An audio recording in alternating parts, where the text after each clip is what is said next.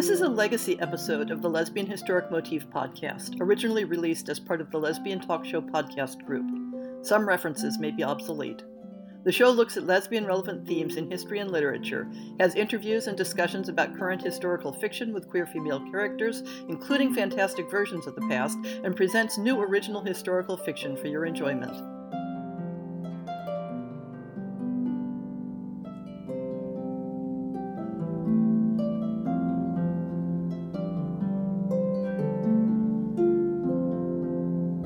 When you think about lesbians in 18th century Rome, probably the last thing you expect is parental acceptance. And yet that's one of the many interesting aspects of the life of Catherine Vizzani. Another interesting aspect is that we have a detailed record of her adventures, her loves, and her death at a tragically young age. Unlike many such stories, the tragedy wasn't a direct consequence of her sexuality, but rather of her disregard for convention in pursuing it. For the details of Catherine's life, I'm going to be reading extensively from an English translation of her biography, complete with the translator's editorial commentary. In fact, let's introduce you to the overview of her life in his words. All our passions are known to break out into very extravagant sallies, but love seems of all to be the most exorbitant, so that no one read in the history of human nature will wonder that a bare report should ever have kindled such an ardent affection in some as to send the persons thus infatuated a-wandering from one country to another in quest of the desired object, or that others have preferred the gratification of their love to duty and decency, to tranquility and reputation. And just so you know, this is the usual literary style of the time, so settle back and enjoy the polysyllabic loquacity. We continue. The subject before me is an instance that the wantonness of fancy and the depravity of nature are at as great a height as ever, and that our times afford a girl who, so far from being inferior to Sappho or any of the lesbian nymphs in an attachment for those of her own sex, has greatly surpassed them in fatigues, dangers, and distress, which terminated in a violent death.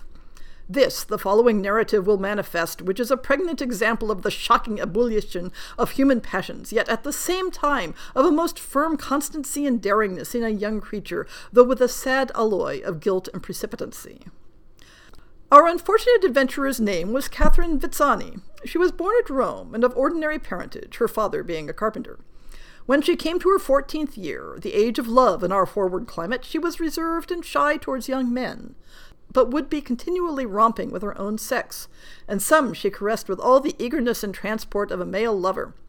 But above all, she was passionately enamored with one Margaret, whose company she used to court under pretense of learning embroidery. And not satisfied with these interviews by day, scarce a night passed but she appeared in men's clothes under her charmer's window, though in all appearance her pleasure must be limited to viewing Margaret's captivating charms and saying soft things to her. This whimsical amour went on very quietly for above 2 years, but at last Catherine, being surprised by Margaret's father, just when her heart was overflowing with fervent expressions of love to his daughter, he rattled her severely and threatened that the governor of the city should hear of her pranks. Catherine was so frightened with menaces of such a nature that she absconded and went to Viterbo in a man's disguise, where she took upon herself the name of Giovanni Bordoni.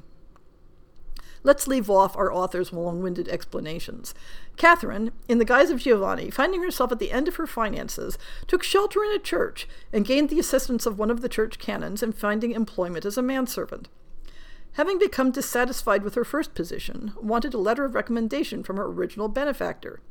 So she wrote to her mother back in Rome and asked her to beg for the letter in the name of Giovanni, which her mother did without saying anything about the gender disguise. This recommendation eventually bore fruit, gaining her a position as footman with the vicar of Anghiari. We'll return to our 18th century author to tell something of her experiences in that position. Never was gentleman better fitted with a servant than the vicar with Giovanni, for besides reading, making of chocolate, and cookery, she was very dexterous at pen, comb, and razor. In a word, she was a thorough proficient in all branches of her employment. The governor, however, being an austere man, who made no allowance for the impulses of nature, or the fervour of youth, was used not to spare her for incessantly following the wenches, and being so barefaced and insatiable in her amours. She had recourse to several delusive impudicities, not only to establish the certainty, but raise the reputation of her manhood. Now, at this point we find a difference of approach between the original Italian author of the biography and the English translator, who was somewhat more prudish, because the translator notes that the original text, quote, enters into a nauseous detail of her impostures, which is the more inexcusable, they not being essential to the main scope of the narrative.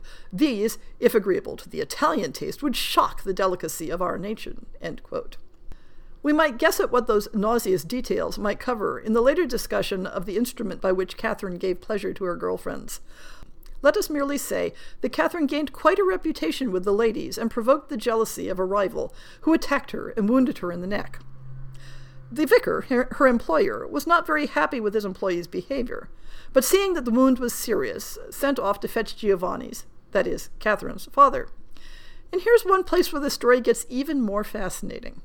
When Signor Vizzani arrived, the vicar began, with the most serious concern, to lay open to him the particulars of his son's scandalous dissoluteness, charging it upon the want of timely instruction and chastisement, if not the influence of a vicious example.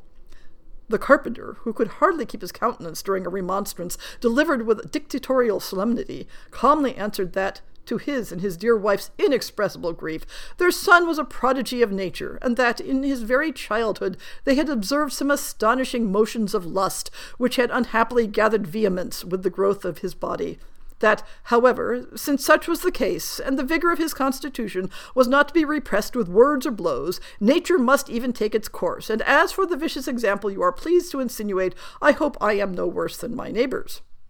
The vicar felt this response showed a want of proper concern, and began scolding the carpenter even more vigorously. And you have to think that Signor Vizzani is just about to explode with laughter at the vicar's mistake, because the story continues thus.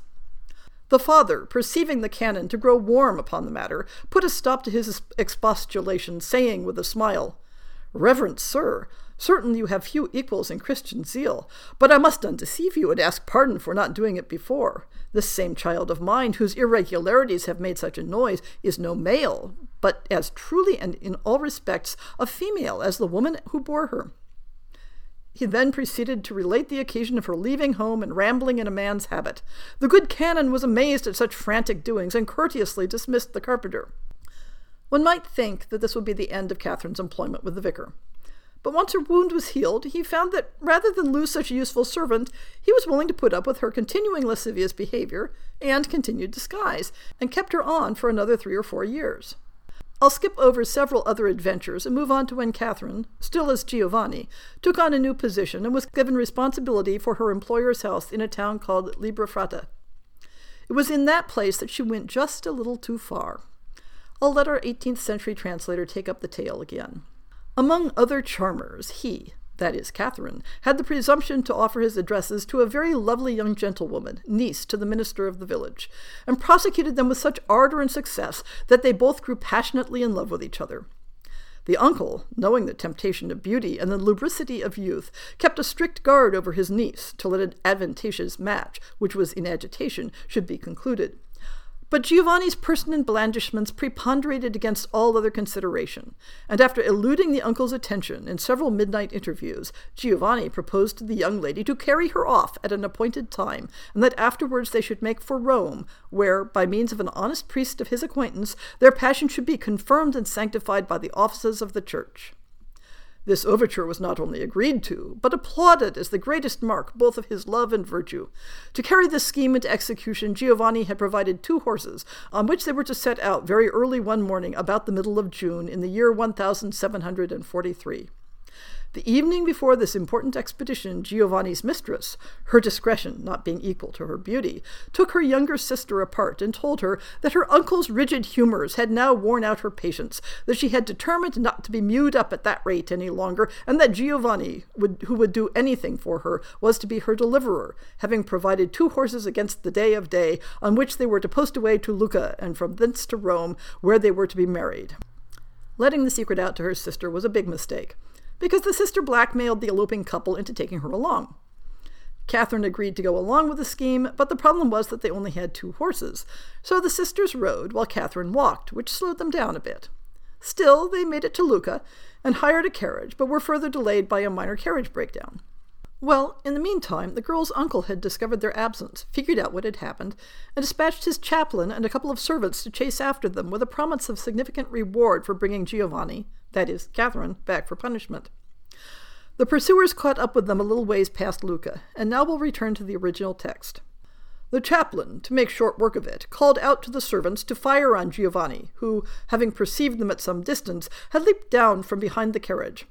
The servants, pursuant to their leader's command, presented their pieces at Giovanni, who, having a masculine spirit as well as masculine desires, not at all daunted at such a threatening sight, drew a pistol which hung at her belt and presented it towards the chaplain.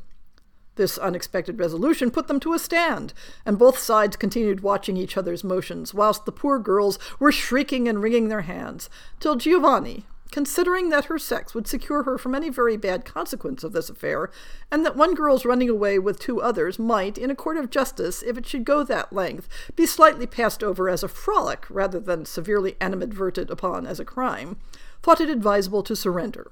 And turning contemptuously from the commanding officer to the servants, who were known to her, she delivered up her pistol, telling them that they were welcome to do their office.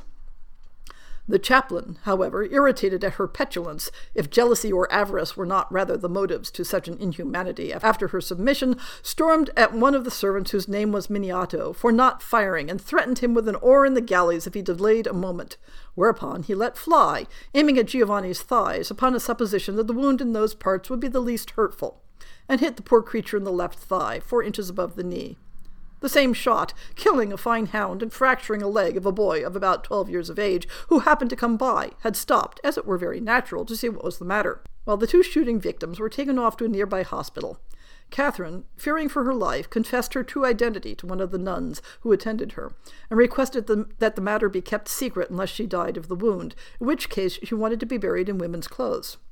This request, alas, needed to be carried out a short time later. After her death, they found hidden under the pillow of her hospital bed a stuffed leather device that she had worn as part of her imposture, and that had contributed to some degree of her success with the ladies. The rest of the biography is not particularly edifying. On discovering her true sex, a post-mortem examination was made to determine whether any physiological abnormality had caused her desire for women. The author seems rather shocked and startled to find her body to be ordinarily and unremarkably female. During this era, it was fairly common to blame lesbian desires on certain anatomical abnormalities. The observation of counterexamples, such as Catherine Vizzani, failed to undermine this theory. So what are we to make of Catherine's life?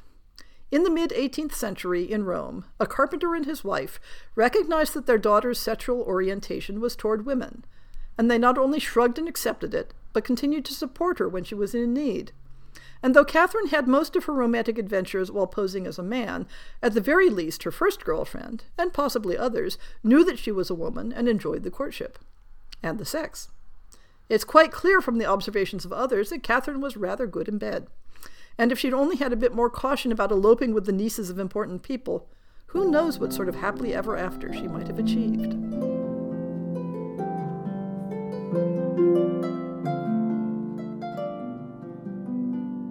I hope you've enjoyed this episode of the Lesbian Historic Motif podcast. See the show notes for links to people and topics. Most shows will have a transcript linked as well. If you have a book announcement, a topic suggestion, or might like to appear on the show, please drop me an email. If you enjoyed this podcast, please rate it and subscribe on your favorite podcast app, and consider supporting our Patreon.